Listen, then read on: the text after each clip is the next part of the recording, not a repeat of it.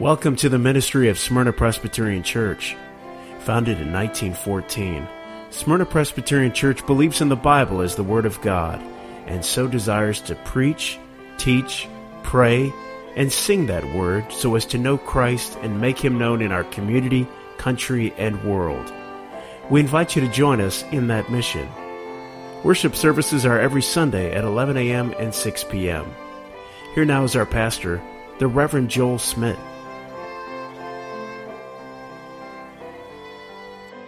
Verse 14.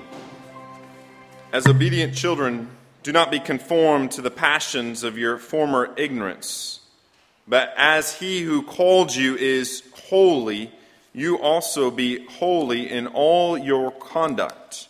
Since it is written, you shall be holy, for I am holy. And if you call on Him as Father who judges impartially according to each one's deed, conduct yourself with fear throughout the time of your exile, knowing that you were ransomed from the futile ways, inherited from your forefathers, not with perishable things such as silver or gold, but with the precious blood of Christ, like that of a lamb without blemish or spot. He was foreknown before the foundation of the world, but was made manifest in the last time for the sake of you, who through Him are believers in God, who raised Him from the dead and gave Him glory, so that your faith and hope are in God. Amen. Please be seated. Every child has aspirations of what they are going to be when they grow up, and no doubt you do this with your own children.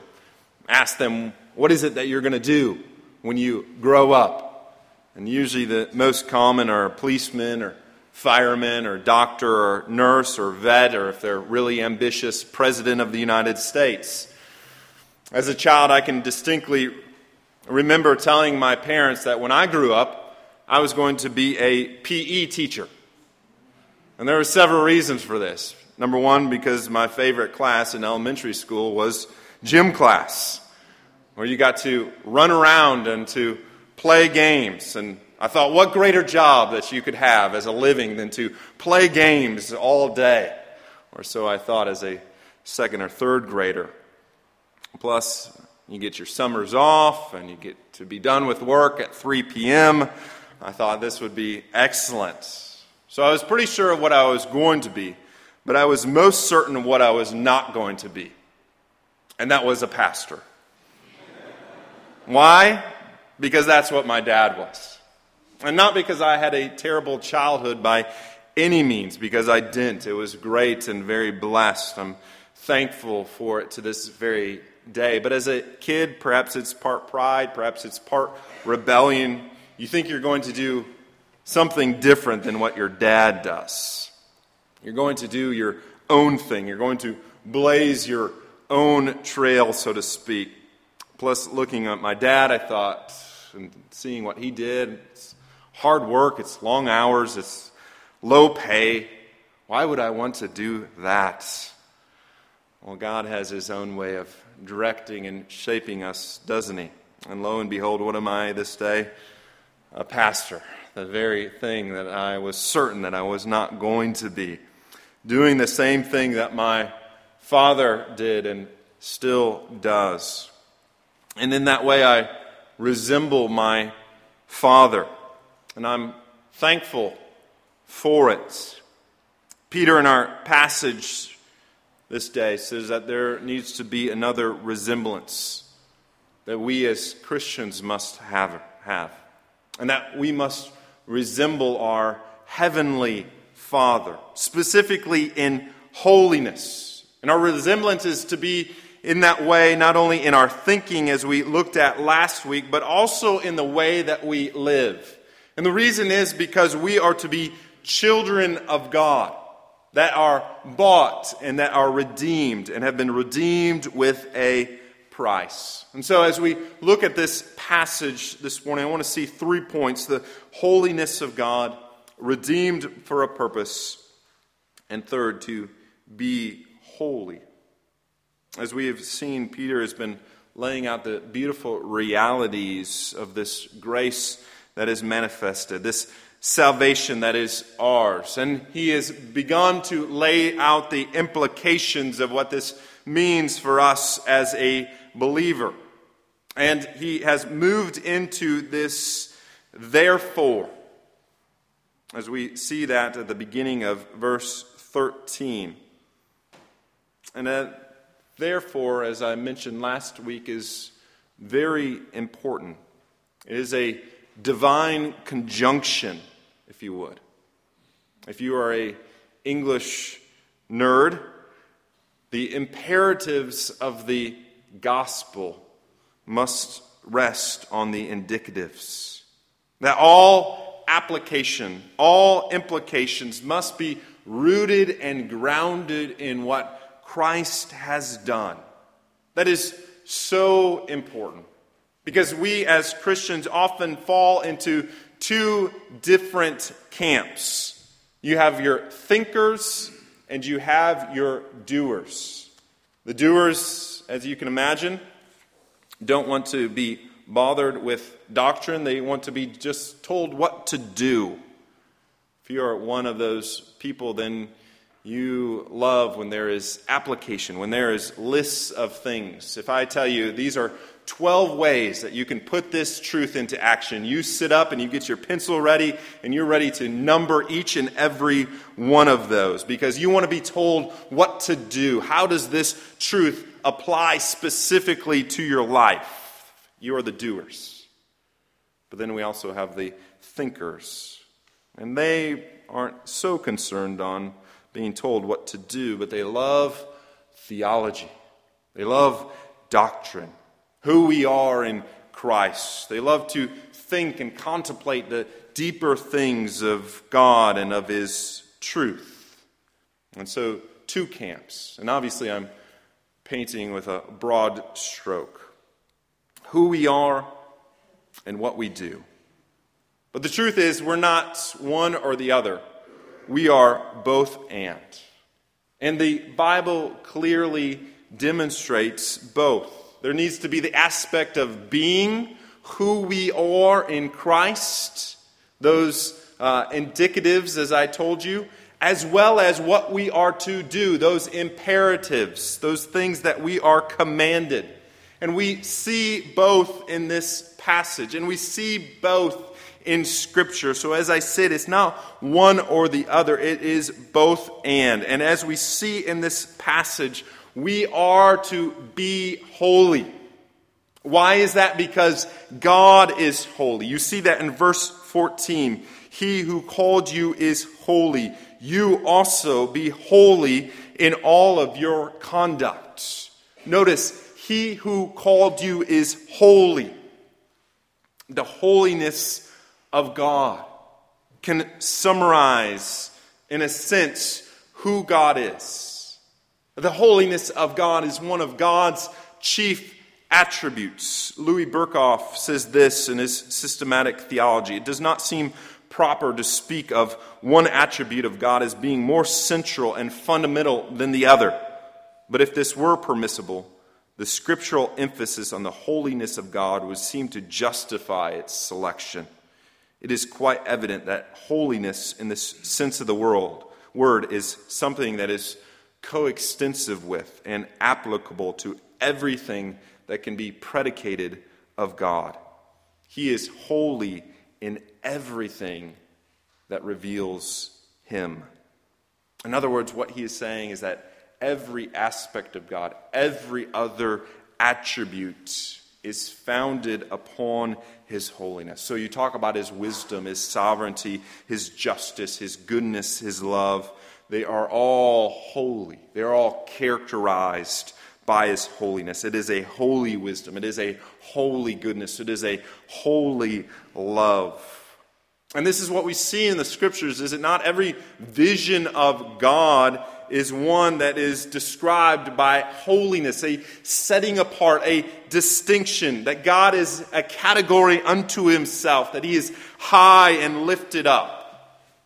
As Isaiah saw that vision of the Lord, we see the angels that surround the Lord speak of His holiness. They don't just speak of it one time, but 3 times. It's the only attribute to be repeated 3 times. And as you know, as you are biblical scholars yourself, for the Bible to repeat something 3 times is to raise it to the highest degree, to raise it to the highest superlative. R.C. Sproul, in his book, The Holiness of God, which is a must-read for any Christian. If you have not read it, please do yourself a favor and do your soul a favor by getting a copy and reading it. R.C. Sproul on The Holiness of God says, the Bible says that God is holy, holy, holy. Not that he is merely holy or even holy, holy. He is holy, holy, holy. The Bible never says he is love, love, love, or wrath, wrath, wrath, or justice, justice, justice. It does say that he is holy, holy, holy. The whole earth is full of his glory. In other words, what Sproul is saying there is you cannot think of God apart from his holiness. And that attribute, that characteristic, must dictate how we interact with God. Oftentimes, there is seemingly a systematic approach in modern Christianity to remove that sense of holiness. I think it's because it is uncomfortable to us. And oftentimes, we as a church want to be welcoming and friendly as possible, which is a wonderful thing. I'm not saying that we shouldn't be welcoming or friendly. But at the same time, we cannot remove that which is the essence of who God is. And we need to approach God in his holiness, that we don't just come to just kind of hang out with God for an hour. No one who ever met God in the Scriptures, or even one of his holy angels, could ever be described or characterized as hanging out. They were usually on their face before the presence of this God. There's Isaiah that cries out, I'm a sinner and I am undone. I dwell amongst a people that are sinful. Peter, when he saw the glory of Christ, falls to his face and says, depart from me, Lord, for I am not worthy. I am a sinful man. They understood that there is a clear distinction, a clear difference between themselves and God. And so as we come to worship, as we see God, we must see him as this holy other. And there must be that sense of reverence, being reminded of who we come unto, and that there is a right fear of God, that he is holy, that we are not, that he is the creator, we are his creature, that he is infinite, and that we are finite. He is eternal, we are but of dust. And therefore, there is a right sense of fear whenever we approach God.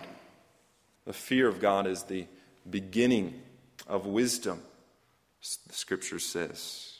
And so we come accountable to him. We come to him as a judge. And Peter even talks about that aspect of God being a judge in verse 17 here. And so we must always be reminded of his holiness. God is holy. And so in his holiness, second then, we are redeemed with a purpose.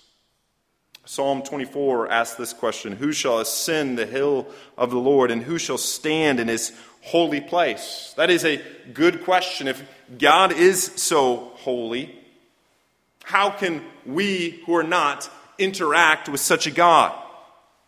And yet this is the amazing reality of our God. This God who is holy also comes and condescends to do a work amongst us. That doesn't diminish his transcendence, that he is holy and lifted up. But we also must proclaim that he is immanent, that he is near, that he does a work even in our midst, even at this very moment. There is no other deity in any other religion that can be said to do this. In a sense, deals with mankind on his level. For every other religion, man must, in a sense, live really well, and he must ascend to God, but that God never descends to man. Except for the true and living God. Except for our God. And God has come not just partially of the way down and says, you meet me halfway. He has come all the way down. He has come to this earth. He took on flesh. He is bone of our bone and flesh of our flesh. And he made his dwelling among us. And we have seen his glory, the glory of the one and only God. And as he comes, does he sit on a throne high and lifted up? No, he comes as a servant and humbles himself even unto death. Death for who? Well, death for you and for me. That is our God. And he continues to dwell amongst us. He continues to do a work amongst us even now, even in this very place. His Spirit is at work in our hearts and in our lives. His Spirit is at work with the preaching of this word and through the teaching, because it's through this preaching and teaching coupled with the Spirit that we are given a new birth. That is what Jesus said to Nicodemus in John chapter 3, is it not? That we must be born again. We must be born of the Spirit. And as a result, because God, in the form of the Lord Jesus Christ, has come down and has done his work, and because the Lord Jesus Christ, when he ascended, sent his Spirit, he has redeemed us. And he has redeemed us with a purpose. And that purpose, as we said, is to be holy, as we will see. And the reason why we are to be holy is because he has separated us. That he has redeemed us into a family with a new purpose. And that's what Peter emphasizes in this scripture, is it not? That we are to be as obedient children. It says that there in verse 14. That we are adopted into the family of God.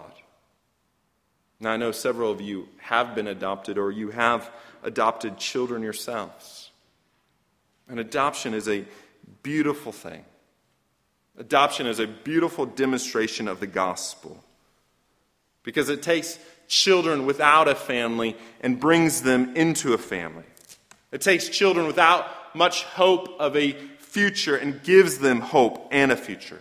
It takes children that are without a name, in a sense, and gives them a name. And as great as that is, as great as earthly adoptions are, and they are great, and we as a church and we as Christians should be all about adoption, that adoption pales in comparison to the adoption that we have in Jesus Christ. 1 John 3:1, John says this, "Behold, what manner of love the Father has given to us, that we should be called children of God." Notice what John is saying there. He's almost ecstatic. He cannot contain himself.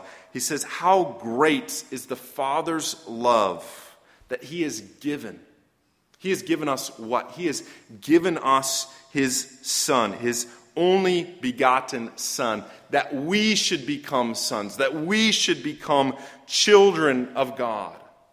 And this is exactly what Peter says here in this scripture as well, in not only saying that we are to be obedient children, we are made children of God because of Christ. And he goes on to say that in verse 17, that we are not ransomed, we're not redeemed, we're not purchased or adopted with gold or with silver. No, he says we're adopted and we are redeemed with something much more precious than that. We're redeemed with the precious blood of Jesus Christ, the perfect Lamb of God. And there again, he's giving an illusion of the Exodus. Think about how precious that blood must have been that went on that doorpost. As they put that blood on that doorpost, they recognize that this is the way to our freedom. This is the way that we are being set free. This is the way that we are being delivered from captivity. And as great as that blood was, how much greater is the blood of the Lord Jesus Christ. Because that blood of that lamb on that doorpost was only a temporary salvation. It was only an earthly salvation. But now we are given an eternal salvation. That we are saved from the penalty and from the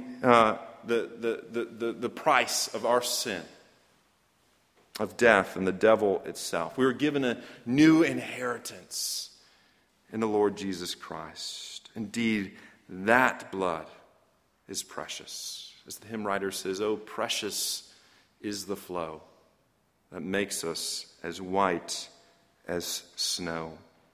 And that is the cost it took to bring us into the family of God.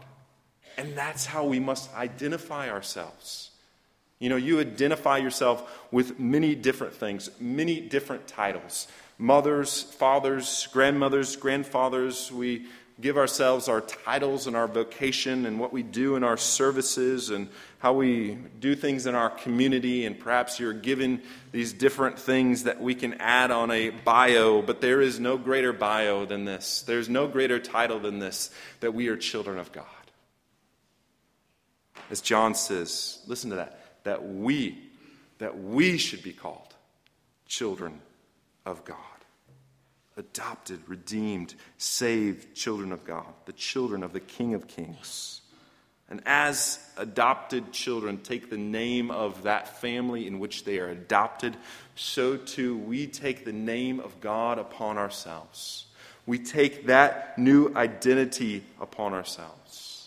And therefore, because that is true, we are to live our lives with that new identity. And so what does that new identity look like? It looks like holiness. And that's what he says here. And that is our third point. He says that we are to be holy. He says we're no longer to be conformed to the ways of this world, to our passions of former ignorance. No, that is not us anymore. We are not those people anymore. But he goes on to say, because you are children, because you are to be obedient children, you are to be holy. And there he quotes Leviticus, "Be holy, for I am holy." And notice, again, just a quick aside, here Peter goes saying to us, this is what the Bible says. This is what the Old Testament says. This is what the law says. It is right for us to go back to the Scriptures because Christ Jesus has written every word of the Scriptures. So don't tell me that you can't say only what Jesus says is that which is what is good for us as Christians this day. No, Jesus wrote every word of the Bible. He wrote every word of the Old Testament just as much as the New Testament. And we're to take all of it because he is the Word of God. And that's why the apostles are always pointing back to the Scriptures, just as Peter does here. And he quotes Leviticus. I don't know if you're making your way through the Bible this year, but you might think there is nothing applicable to us in Leviticus. Peter says there is. And he says this, "Be holy, even as I am holy." Now surely we can never be as holy as the infinite God. But what he's saying, that we're to be categorically holy. What does holy mean in its very root? That we're to be set apart, that we're to be sacred, to be consecrated unto God. The very thing that we saw at the baptismal font this morning, is it not? That is, this child was baptized, he was marked out. The name of the triune God was placed upon him. And as a result, there's a difference. There is a distinction. There's to be a distinction between us and the rest of the world. You might ask, in what? Well, I would say in everything. In the way that we think, the way that we live, the way that we act, the way that we speak, the way that we work, the way that we worship. In other words, we are to resemble our Heavenly Father. Have you ever met a young person and think, without even knowing them, you go, that must be so-and-so's son or daughter. There's just no denying it. They look like them, they talk like them, they act like them. I had that several times this week at General Assembly and brought my family down, and there was someone that saw one of my sons and said, well, there's a blonde Joel if I've ever seen one. Now, I don't necessarily see it, and my son, my 10-year-old son, adamantly denies that we look anything alike, which I don't blame him. But what Peter is saying here is that your life should be known, and people should know something of your Heavenly Father through what they see in your life. They should know of His character. They should know of His attributes, His desire, His deeds. And so let me ask you this morning, what is it that your life is proclaiming? Is there that fatherly resemblance in you? Are you a child of God? If so, then it will be marked by holiness, that there will be a difference, that there will be a distinction. That we are to give of ourselves, not just part of ourselves, we're to give all of ourselves. Paul in Romans chapter 12, he gives 11 chapters of doctrine, and then chapter 12 is the first application, and you know what he says? Therefore, because of all that I said, I appeal to you by the mercies of God to present your bodies as a living sacrifice, holy and acceptable. For this is your spiritual worship. He's saying because of what Christ has done, we present the whole of ourselves to God. Mind, body, and soul. We give ourselves over to Him. We present ourselves to Him, holy and separated and set apart to be acceptable. And Paul says that is worship.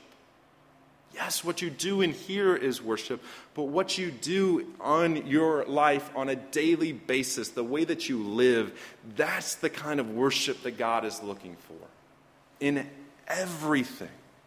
And to live like that, we need to be, in a sense, nonconformists. Not in a weird external sense, don't get me wrong, but in a heart holiness that changes our behavior. Again, Romans 12, Paul says we're to give ourselves holy and acceptable to God, and then goes on to say, do not conform to this world, just as Peter says here. And that's hard, isn't it? Oftentimes we want to conform to this world because that is what is easy. And I think holiness has fallen on hard times in the church because we want to fit in. We want to be accepted. We want to be just like everybody else. We oftentimes make fun of the Israelites when they ask for the king. And Samuel says, why do you want a king? They say, well, because we want to be like the nations. And we go, why would you want to be like the nations? You have God as your king. How better than that can you get? But let me say the same thing to us. We have God as our king. Why would we want to be like the nations? And yet, so often the church looks so similar to the culture, doesn't it? That there is no distinction, there is no standing out, there is no holiness. Justin Martyr, one of the early church fathers, writing to the pagan Roman emperor, said that the truth claims of Christianity are proven true through the lives of Christians and their purity. That's what the early church fathers could say. You could say, look at the church. They live a pure and holy life, and therefore it proves that these truth claims are really true. Unfortunately, we as a church, not we as a church as in this church, but we as the church, capital C, can't make that same claim today. When weekly we hear the fall of another pastor, or that sexual perversion is just as rampant in the church as without. And as a result, we have lost our voice because we've lost our witness, because the world looks at us and says that there's nothing different between you and us. Why would I want that? Why would I go through that? Why would I want your God? My gods are just as good. Well, they would never say that overtly, but that is, in a sense, what they are saying with their lives. Again, R.C. Sproul says this: the hardest thing in the Christian life is to remember who we are and who we belong to, and what it means to say that Jesus is Lord. if He is our Lord and Master, then we are to obey Him rather than the impulses of the flesh or the pattern of the pagan world around us. Be holy, for I am holy. We have been bought, we have been redeemed. And as I close this morning, children, oftentimes obeying your parents is difficult, is it not? And I'll say this to you, a little secret. It's difficult for us as well.